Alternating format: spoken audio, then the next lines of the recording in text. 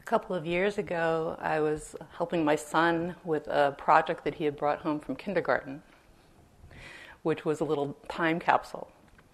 So it was a shoebox into which they'd put some things that they'd made at school, like a handprint and a writing sample and a drawing and some of these things to kind of document their kindergarten year. And my son was very excited about this project. This was his first exposure to the idea of a time capsule.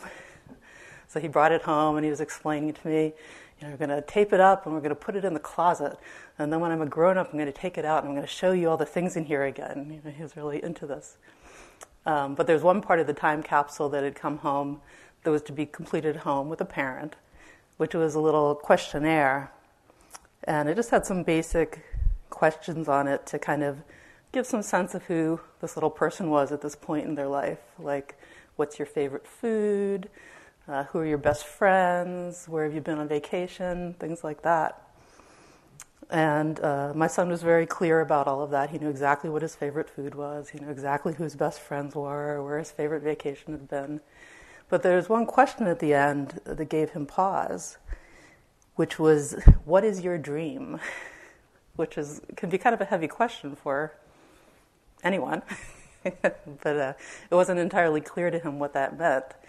So, thinking about it on a level he might relate to it, we talked about, maybe something he thought might be fun to do one day when he was grown up, something that he imagined, would be interesting to do. So he thought about it for a moment, and then he said very decidedly, I'd like to fly. And we've done a lot of flying, unfortunately. We have a bi-coastal family, so we do more flying than I would like back and forth. So I didn't think he meant just on an airplane. So I said, well, do you mean like you'd like to be a pilot and fly a plane, or you'd like to be an astronaut and like fly to the moon or something like that? And he said, no, I would like to fly with my body. I was like, you go, kid. Good for you. That's a great dream. So, that was a wonderful moment where we got to talk a little bit about, what would it be like to fly? What it might feel like, and we put that down on a sheet. But he was at this point in his life then, a couple of years ago, where he wasn't entirely sure whether he might or might not be able to fly with his body. That separation between imagination and fantasy and hard reality that hadn't quite firmed up for him yet. He was at that place in his development. And, who knows?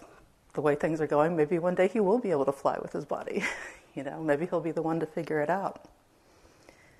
But at this point in my life, I'm pretty sure that I'm not going to be stepping out the door to go fly with my body anytime soon.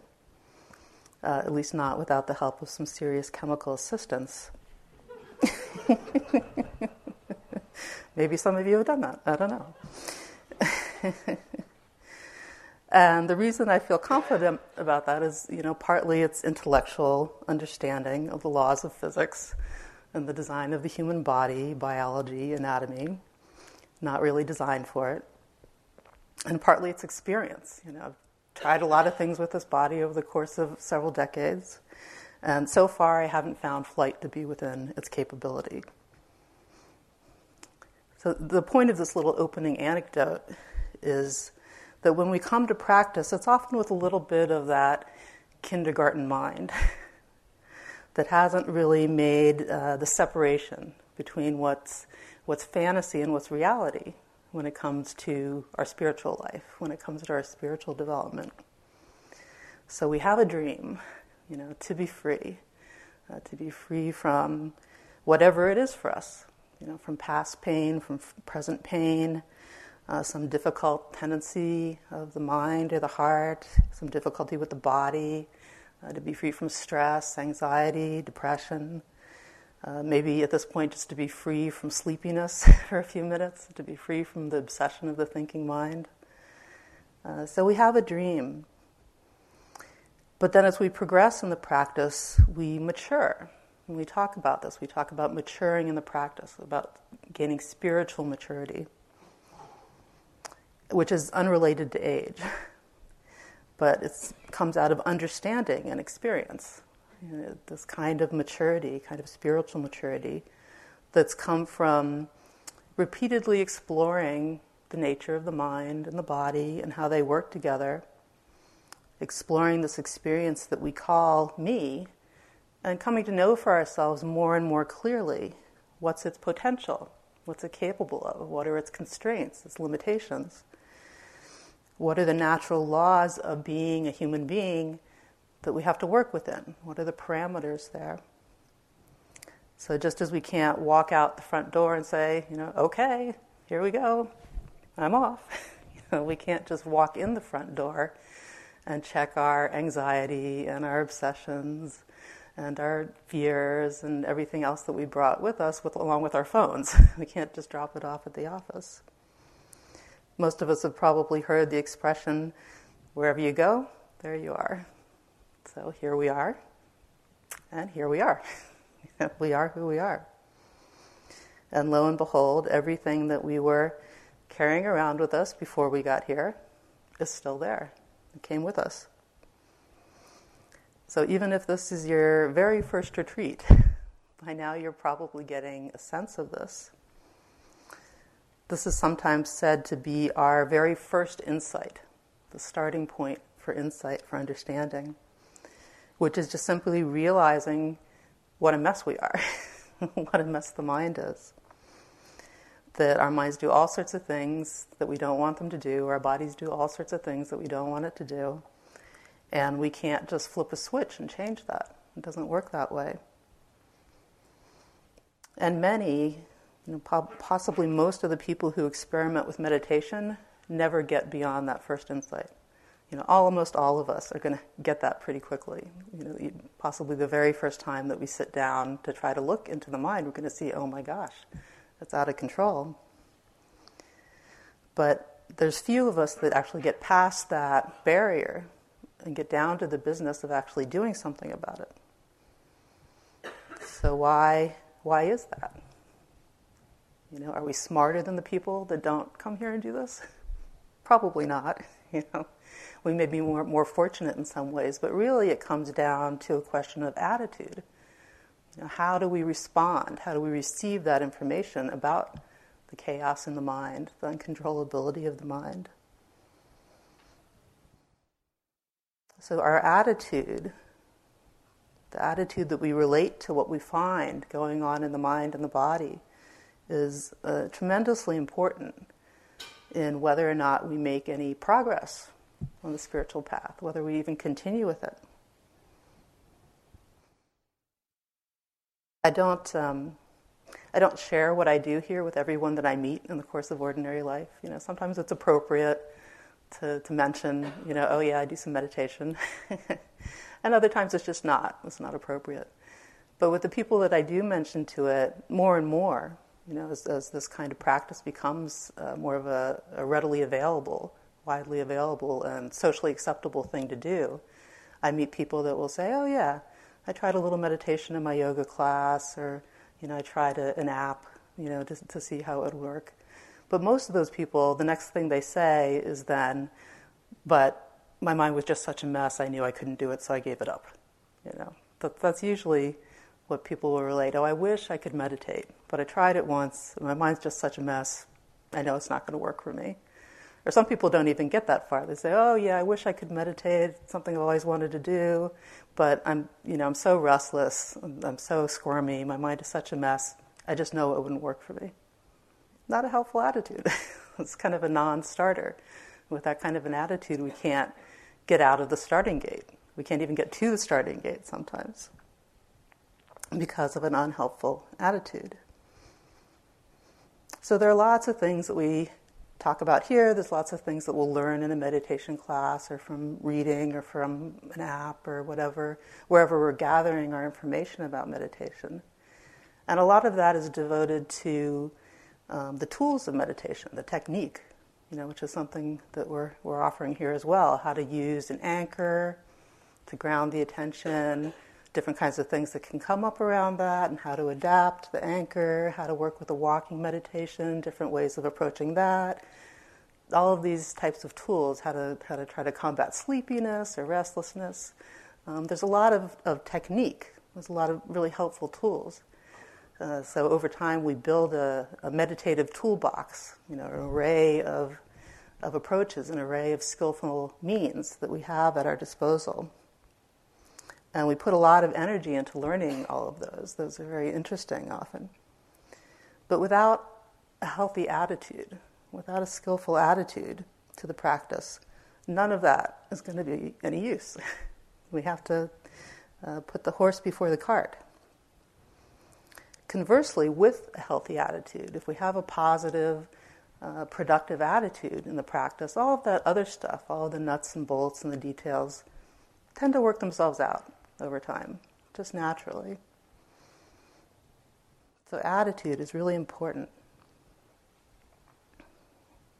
First and foremost, if we want to get anywhere, we have to come to terms with that conditioned nature of the mind. So we talk a lot here about causes and conditions, the causes and conditions for experience, which has been coming up in some of the groups. So just simply recognizing, as we do here on retreat, how pre-programmed we are, both the body and the mind, by all of the causes and conditions that have brought us to this moment. So if we think about it, just to start off with, we've inherited certain DNA, which programs a lot of how we express ourselves as beings. Our bodies are programmed in certain ways, really starting from conception. Everything that happens to us in utero, birth experience, experiences growing up, how we develop, how we're nourished, how we're cared for, the injuries or illnesses we may have. All of that conditions the body to be in the state that it is now. How we've used the body, what we've done with it, how we've cared for it or not. So all of that gives us a certain range of possibilities now, of things that we can do with the body, and things that we might be able to develop, how we experience the body. So there's a tremendous amount of programming in the body that shapes how it manifests in this moment's experience, which we are all seeing play out. And it's the same, if not more so, with the mind. There's certain tendencies of mind that are really pre-programmed. We're born with a certain temperament, with a certain way of operating in the mind, certain wiring in the mind. And then it goes from there, depending on the experiences that we encounter, what we do with the mind, learning opportunities that we have, how the people around us treat us, all of our experiences growing, maturing, shapes the mind to be in the state that it is now, with the range of possibilities that's open to it now, the things that can be developed now. There's all sorts of things that I'd like to do. I'd love to be able to speak Mandarin. But, again, I'm not just going to open my mouth and start doing it. The necessary causes and conditions aren't there. They haven't arisen yet. I tend to think of the mind as a huge cruise ship, like the Queen Elizabeth. Or actually, to be honest, for me, what comes to mind is the Love Boat. Because I grew up in the disco generation. So I have that image of, the horn blowing, for those of you that this is a relevant cultural signpost for, the gigantic ship pulling out of Puerto Vallarta into the open ocean, And those ships, maybe some of you have been on them. I've never been on one of those cruises. We have some friends that do it a lot. But they're like floating cities, they're just gigantic, like floating apartment buildings. And, you don't just turn that kind of a vessel on a dime, right? You don't just put on the turn signal and swing it around. There's some pretty serious constraints on how you can maneuver a ship like that. And we come to see more and more and to respect and to accept that we're really like that. We're kind of cruise ships of conditioning. We come in these relatively small packages, but actually there's this huge mass of conditioning that's in there, that we're carrying around with us. And there's a certain range of possibilities that's open to us at any given moment.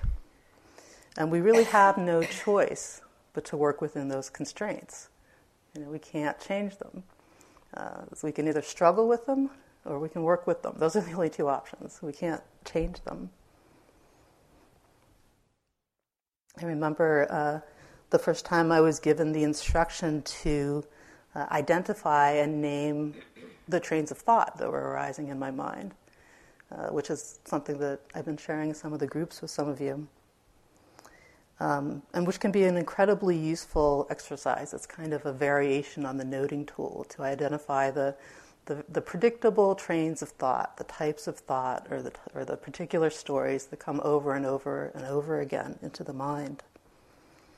And the instruction I was given is to give a title to each of those obsessive thought trains, the ones that came over and over again, to start to get familiar with them. So I'd have like the work story, the relationship story, the childhood pain story, and I was encouraged to get playful with that. So, we might have Pride and Prejudice, or Death in the Afternoon, Much Ado About Nothing. It's good to have a sense of humor about it. But before I actually tried this for myself, I really felt like, how can I possibly get a grip on what's going on in the mind? It's all over the place. There's such a great variety of things that arise in the mind. The beautiful, the ugly, all sorts of things that come up in the mind. It just covers all sorts of territory. And before I looked, it really seemed like that was kind of random or arbitrary, that it was just all over the place. That first insight of just seeing the mind generating all of this material. But I gave it a try. And little by little, I started to see, there actually are patterns. There actually are predictable tendencies. The mind does generate a huge variety of material, but if we kind of look at the essential ingredients, what's the underlying emotion, what's the general type of thought, the activity of mind, or what's the particular topic that it comes back to, the kind of the core topic, that actually it wasn't that broad of a variety of things that occupied the majority of the bandwidth. This was really radical to see this. So then that exploration became really fascinating to begin to get a grip on what's the conditioning of the mind. It really always wants to go to planning, or it really always wants to go to remembering, or it really has a tendency to go to fantasy when there's pain in the body. We start to notice these tendencies, the conditioning of the mind, how it responds to different situations. And I go back to this approach often in my daily life, in my daily practice when I'm sitting. There are many times when I'm really tired, I'm really scattered, maybe there's some big drama going on, and it's hard to just sit still and follow the breath. But what I can do in those times is just watch the thoughts coming through. Okay, there's a planning one, there's another planning one, there's a worrying one, there's another planning one, or just seeing what it is. And there's a certain comfort, a certain refuge, and just being able to connect with that clear seeing that, it is lawful. And there's a method to all the madness going on there. It is the mind playing out according to some understandable patterns. So for many of us, this is the second insight that we tend to get. That yes, there is chaos in the mind, but there's a rhyme and a reason to it. It's not totally arbitrary chaos. It's chaos that's running along certain predictable patterns that have been conditioned into us by everything that's come before. Both things that we've had control over and many things that we have had no control over. Some of you were reporting today starting to see this in our practice. If we look, we start to notice as the days pass that there are these predictable places that the mind goes to, or these particular styles of thought that the mind goes to over and over again, that are like right up there at the top of the playlist. They just come up over and over and over again. And it's really helpful to get a sense of clarity around that. The more that we start to see what the mind tends to get up to, the more familiar and the more comfortable we can get with our obsessive habits. The less freaked out we start to be by them. Like, oh, okay, there's that, painful obsessive thought again. It's just that thing coming again. Or there's that obsessive, craving, that thing that I always think I want again. It doesn't start to be, it starts to be not such a big deal. It's just that thing that the mind does happening again.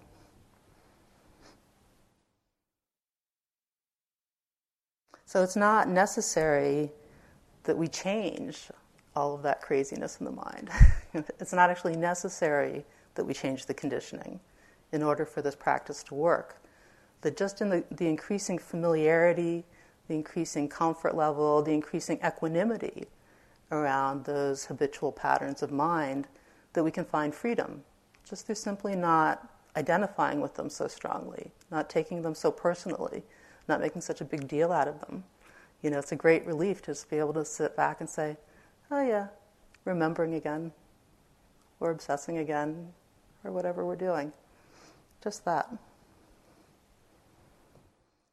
A number of you have been describing this kind of shift today in the groups. Some of you that have been on retreat a number of times, been practicing for a little while, there are a few of you saying, the same thing that comes up at the beginning of the retreat is coming up again. I'm just falling asleep all day, or I'm going to that thing again that I always think about. But somehow it's a little bit different this time. There's not the anxiety, there's not the frustration, there's not the disappointment around it. It's just doing what it's doing, and it doesn't seem like such a big deal. And just that, even in just that, there's a tremendous amount of freedom. So we start to see that it's not about changing what's going on, but it's about changing the relationship to what's going on. There's no longer the expectation after we've done this for a while that things are just going to magically shift because we've walked through the door of IMS or a meditation center and we're now meditating, we're now on retreat, and that somehow that just changes everything magically. We start to see that there's a methodology, and if we do the practice, then things will change. This is part of the maturing of the practice. And it just comes naturally. It's really a law of human nature. This is one of the things that we come to have confidence in as we continue our practice, finding refuge in the Dharma, finding refuge in the practice. That if we just do our best, little by little, the ship will start to turn. This is a famous poem that you may have heard from Rumi, a famous Persian poet, called The Guest House. This being human is a guest house. Every morning a new arrival, a joy, a depression, a meanness.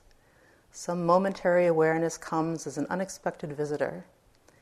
Welcome and entertain them all, even if they are a crowd of sorrows, who violently sweep your house empty of its furniture. Still treat each guest honorably. They may be clearing you out for some new delight. The dark thought, the shame, the malice, meet them at the door laughing and invite them in. Be grateful for whatever comes, because each has been sent as a guide from beyond. So it can actually be a huge relief to begin to relate to experience in this way, as just causes and conditions playing out in the mind and the body. We don't have to take it all so personally. We don't have to take it all so seriously. We're not the ones making it all happen. It's not all on our shoulders, which we start to see, as the days pass here. That there's so much of what arises in our experience that is beyond our control. It's the causes and experiences playing out in the present moment. Which really, if we think about it, is obvious. If we had control, if we were in control of all of this, we would probably be having a different experience most of the time. Did anybody order, unrelenting sleepiness for the first couple of days of retreat? Was that what anybody requested on their sign-up sheet? Or obsessive thinking? Did anybody come into retreat thinking, oh yeah, I really want to just be completely obsessed with a painful thought train for the first couple of days? what comes, based on causes and conditions, based on what has gone in, based on what's formed us in this moment, then out comes the experience. It's not that we don't have any control over it. I think of it more as we have influence. We have some influence over our experience. But control, very quickly we see that it's just not so. So hopefully, as we get some sense of that, we start to have a sense of humor about all this. Humor is really important in this practice. If we can't laugh at what's going on, this path is going to be very long and very grim. Because we can either see it as a tragedy or we can see it as a comedy. I recommend the comedy. It's much more supportive to just hanging in there and being able to do this. I remember there was a point in my practice where I was starting to see this conditioning of experience, the conditioned nature of experience, how there'd be some maybe painful sensation in the body, and it would tend to give rise to certain kinds of thoughts, certain kinds of emotions, like very predictably, or a certain thought would arise in the mind, certain type of thought, maybe a particular memory or something, and it would very predictably give rise to, again, to certain emotions, certain manifestation in the body. So this conditioned aspect of experience was really becoming clear to me. At the time I was practicing with one of my Burmese teachers, who bore a striking resemblance to Yoda, these big ears, very small, very wrinkled, and usually very, I wouldn't say serious, but just kind of like unresponsive. You tend to just kind of sit there with a blank face and listen to what I had to say and then ring the bell and tell me to keep going, But I came in one day and I was reporting, seeing all these chains of condition, one thing leading to another, playing out in my experience. And he smiled, which I don't think I'd ever seen before. And he gave me a little pop quiz. He was like, why are you experiencing that knee pain? I thought about it for a minute, or a few seconds, and I was like, causes and conditions. And he laughed. He said, that's right. And he said, why are you thinking about your mother incessantly? Or something like that. I was like, causes and conditions. And then we both laughed, And then he went on like this for a while. Why are you experiencing this? Why are you experiencing that? And it was just so clear in that space that I was in. It's all just causes and conditions playing out. It's not me. I'm not doing it. It's just the laws of nature manifesting. And then he rang the bell and told me to continue. But one of the things that attracted me to this practice was that the people that I knew, I was quite young when I came to this practice, the people that I knew, that I met that were a little bit older and had been at it for a while, they seemed to laugh a lot and laugh at themselves a lot and just be very light about their lives and their difficulties and their neuroses. And I thought, I'd like to have some of that.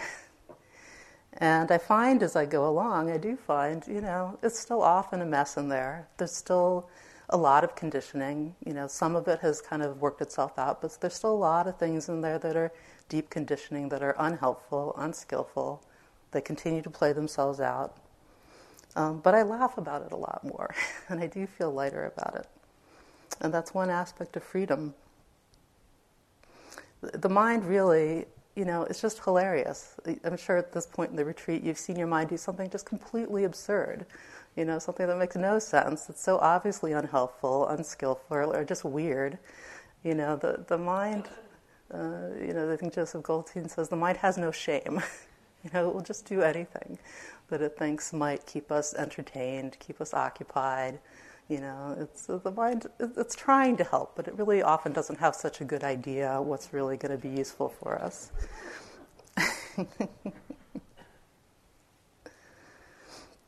So it's good to laugh, and it's good to be light about it, because the truth is that those really deep, what we call karmic knots, kind of the things that really got in there early in our lives, or really got in there powerfully in our lives, that are sources of suffering, those are going to be with us for a while.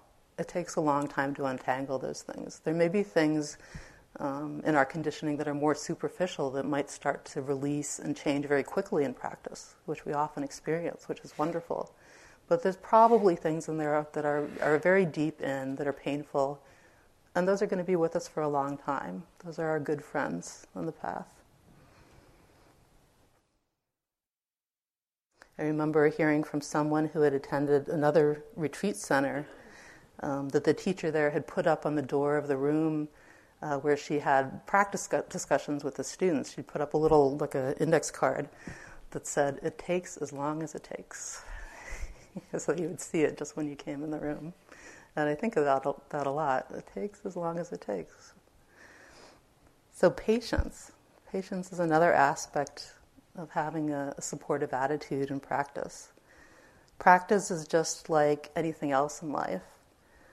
It follows the same laws of nature as any other activity or pursuit. So we will get out of it what we put into it. It's that simple. It's the same as anything else. We want to learn a new language, or we want to learn to play an instrument, or anything that we want to learn, right? We're going to expect to put a certain investment of time, effort, resources into becoming proficient in that. And it's exactly the same with spiritual practice. We get out of it what we put into it. So if we put in a little time and effort, we'll get a little bit out. We put in more time and effort, we'll get more of it out. We put in a lot of time and effort, we'll get a lot more out of it. And it's up to each of us to decide how much we want to devote at any given time to our spiritual practice. For some of us, it may be more of a casual thing. For some of us, it may be more of a serious, lifelong pursuit. But either way, we have to accept that there's no free lunch. You don't get something for nothing. It's not realistic to think that one retreat, a few retreats, a few years of retreat, a few decades of retreat are going to unravel, all of the unwholesome conditioning that's in there. There's a lot to go through. It's an ongoing process. So it's helpful to take the long view. It's a marathon, not a sprint. It's an ongoing discovery, an ongoing evolution. So can we find joy? Can we find a sense of gratitude in just being able to take the next breath, the next step, the next thought, the next emotion? There's a story from the commentaries about a monk called Nangala, who had been a very poor agricultural laborer. So he didn't actually own any land. He spent his days working in other people's fields from sunrise to sunset, day after day, no days off during the agricultural season, doing this very hard physical labor and earning really just enough to get by, the subsistence living. And one day he was at work in a field with his heavy plow and his tattered clothes, and a monk came walking by, one of the disciples of the Buddha, who saw him there working away in the field. And the monk came over to him, engaged him in a little conversation, and suggested, "Hey, why don't you come along with me to the monastery and try being a monk?" And Nangala hadn't had any contact with the spiritual community before. He really had no idea what was involved in ordaining. But he looked at the monk, and the monk looked pretty happy, and he looked pretty well fed. And so he thought, well, it can't be any worse than what I'm doing now, so I'll give it a try. So he followed along after the monk, and when he got to the monastery, he was ordained. And his preceptor, the senior monk who ordained him, when he gave him the precept to give up worldly possessions, which is part of being in the monastic order, he told him to take his few clothes and his plow, which he'd brought along with him, his only possessions, and put them outside the monastery gate someplace. And that's a traditional way of just leaving your things, and they're kind of free for whoever wants to pick them up because you're done with them. So Nangala went outside the monastery and looked around, and there was an old tree a little distance from the monastery that had a hollow in it that had rotted out. So he took his plow and his clothes and he stuck them in the tree and went back to the monastery. And for a while, the Venerable Nangala, now ordained as a monk, was quite content. He was eating better, he was sleeping better, he was being treated better than he more normally was. He enjoyed the quiet and the ease of just being able to sit around all day, a lot of the day. But after a while, he got bored. He did start to get quieter, and difficult mental states and thoughts started to arise. And one day he thought, well, this has been nice, but I think I'm done. Some of you might be able to relate to that. And he started to make his way out of the monastery through the gate. But as he was leaving, he caught a glimpse of his things, his plow and his old dirty clothes that he left in the tree there. They were still kind of hidden away there. And when he saw those, he remembered the misery and the hardship of his former life. And he lost all desire to leave the monastery. He turned around and went back and gave it another shot. And in fact, he was filled with a renewed sense of purpose to really persevere and to realize, was it possible for him to feel some of that peace and that freedom that some of the monks around him clearly seemed to have. But he still didn't have an easy time of it at the monastery. He would often get bored. He would often feel frustrated. But now, whenever that happened, he would go outside the monastery gates and go to see the tree where his old things were stashed away and reflect on the misery of his former life. And that would give him the energy and the inspiration to carry on a little bit longer.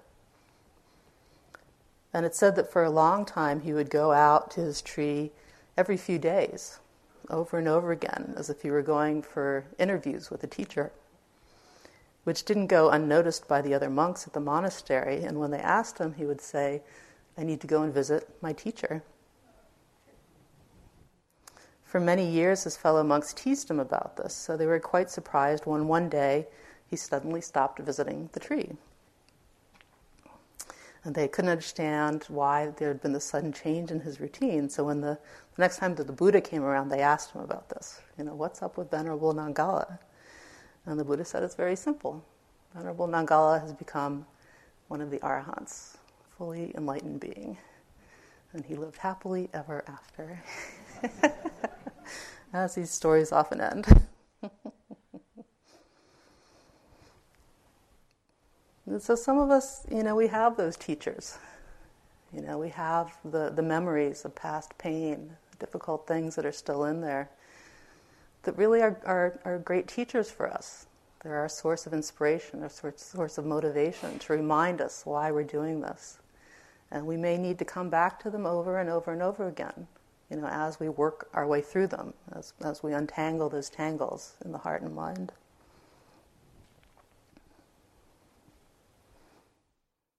I really love some of the old stories because, in some ways they are so fresh and relatable. A lot of us can relate to, the Venerable Nangala's experience, even though it's set in this kind of arcane, ancient world. Those same feelings are very universal. When I first started to hear these stories that end with the happy enlightenment ending, I used to think, all right, yeah, whatever. I did have a lot of superficial benefits, a lot of quick benefits from practice, which hopefully many of you had. I did have less stress. I did start to be able to be a little bit more relaxed. I was getting along with people better. There were wonderful benefits that came early in practice. But when the teachers started talking about freedom and liberation and enlightenment, I would really just disconnect. That wasn't relatable for me. That didn't make any sense to me. I thought that those teachings were just kind of like the carrot on the stick, to kind of get us to keep going. Oh yeah, and if you keep doing this for a long time, you get enlightened. That kind of thing. Which is very natural. A lot of us have that reaction because those kinds of ideas are very foreign in our culture. If you go to Asia, there's a much different relationship to those teachings. But here, those are very foreign ideas. We tend to be skeptical. And we may encounter not just those teachings, but other aspects of the teachings as we go along that are really just hard to swallow. They don't make a lot of sense. We don't have faith in those teachings. They go against ideas that we have or intuitions, or they're just confusing or strange. But it's important to hold those doubts carefully, skillfully, a little bit lightly. So again, this is a place where skillful attitude is really helpful. because this is an area where a lot of people can also get hung up. Maybe we've been going along in our practice for a while and we just can't figure out what the teachers are talking about when they talk about no self. Like, what the heck is no self? And we just can't wrap our minds around it and make it make intellectual sense. So we just decide, okay, this isn't for me. I'm going to go try something else, yoga, tantric drumming, whatever, So we can hit a stumbling block if we come up against a teaching that doesn't make total sense to us, which can be another place where we drop away from the practice and we don't follow it through to see if we can figure out for ourselves what is no self. So I find it really helpful to make a distinction between unproductive doubt and healthy skepticism, because the Buddha was actually a big fan of healthy skepticism. He talked about this a lot with different kinds of people in different contexts. So he had multiple conversations with people in the recorded teachings, with people who had doubts on a whole range of topics. People would come and ask him all sorts of things about, metaphysics, about the nature of the universe, the nature of the soul, the nature of individual being, all sorts of things. People would come and ask him. And the Buddha would always encourage people to find out for yourself. Look for yourself. Ehi passiko is the Pali phrase that shows up again and again. Ehi passiko, look and see. And it's said that one of the virtues of the Dhamma, of these teachings, of this practice, is that it invites investigation. There's like kind of a traditional list of what are the good things about the Dharma, and that's one of them. It invites investigation, which I find so interesting. It doesn't say, because they're absolutely true, and take my word for it. It says they invite investigation. They're offered in such a way that they give us the tools, they give us the start that we need, the information that we need to look for ourselves. But that it's then up to us to come to our own conclusions, to collect our own data, which in the end is all that really matters. Somebody else's enlightenment is not going to do us any good.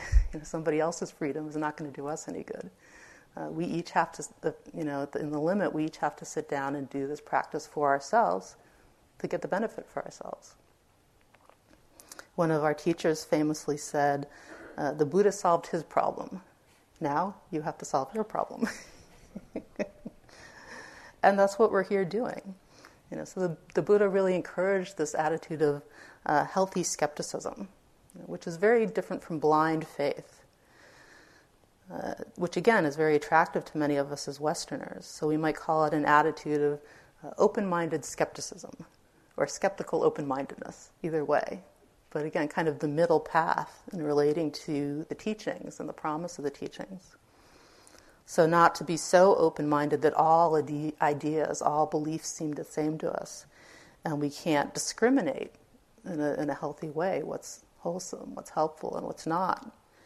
But not to be so skeptical that we're not open to receiving new information, not open to making adjustments in our ideas and our views when the evidence on the ground contradicts them. So we come into the retreat with certain ideas about ourselves, about the Dharma, about the practice, and that's kind of our working hypothesis. That's the starting point for the work that we do here. And we go along for a while and we find that there's more to it than what we thought. So can we be open to taking in that new information, to adapting our attitude? Can we be willing to let go of ideas that we find are not actually accurate, after all? The path of practice, if we keep at it, is one of being continuously proven wrong. Continuously proven wrong. It's an exercise in constant humiliation. Not constant, but for a while often. I remember coming out of my first retreat and thinking, oh yeah, there's this thing, I really get this now. I've really got this one thing. And then coming on my next retreat and saying, oh, actually no, it's like this. This is how it actually is.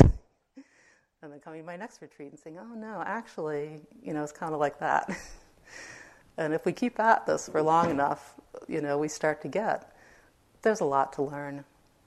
There's a lot to learn. There's a lot about the human heart, a lot about the human mind. It's a very complicated system, and it's just going to be a long time before we've really got it. So being open to learning, that quality of mind is what we call faith in this tradition. So not blind faith, that we should just accept something de facto, because whoever's sitting up here or this guy said so. But the faith that trusts experience, trusts the Dhamma in that deeper sense of the truth of the moment, trusts the reality that's right there in front of us. And that's often a leap of faith. There's so many other things that we could be doing with the mind, so many other thought worlds we could be constructing and inhabiting that are so much more exciting than actually being here in the present moment. So every moment is an act of faith, of recommitting to the trust that this is worth doing again for this breath, again for this step, again for this thought. If we don't have faith that this moment is enough, just as it is, it's going to be hard to really fully connect. The mind will get caught up in some kind of struggle, some kind of manipulation with what's happening. But as we go deeper in practice, we are able more and more to trust the present moment, that it has what we need, though we need to remind ourselves. So faith isn't a commitment that we make once, then we're done. Kind of like a relationship or a cause or anything that we commit ourselves to. It's not just that we decide up front, okay, this is what I'm going to do, and then it's settled, for the rest of the endeavor. It's something that we have to keep recommitting to. And this practice is the same. We have to keep recommitting moment by moment. I'm willing to do this again and again and again. I'm willing to show up again, over and over again.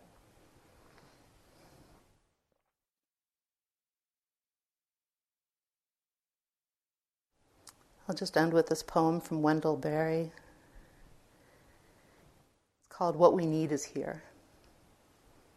Geese appear high over us, pass and the sky closes. Abandon as in love or sleep holds them to their way, clear in the ancient faith. What we need is here, and we pray not for new earth or heaven, but to be quiet in heart and in eye clear. What we need is here. Let's sit for a moment.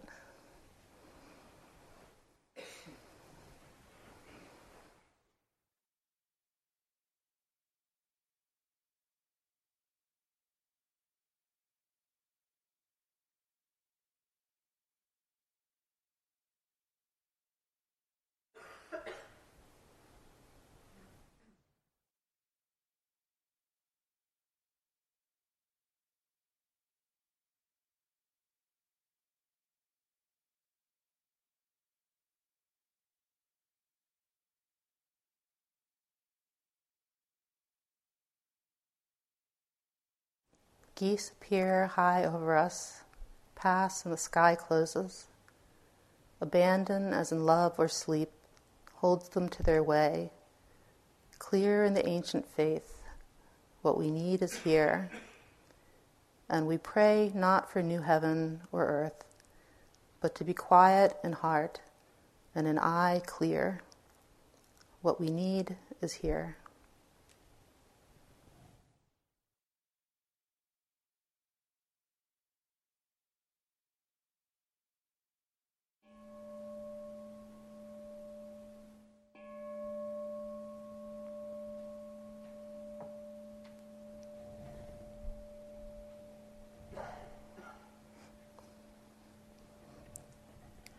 So there's time for walking, and we encourage you to come and join us for chanting and a short sit to end the day together.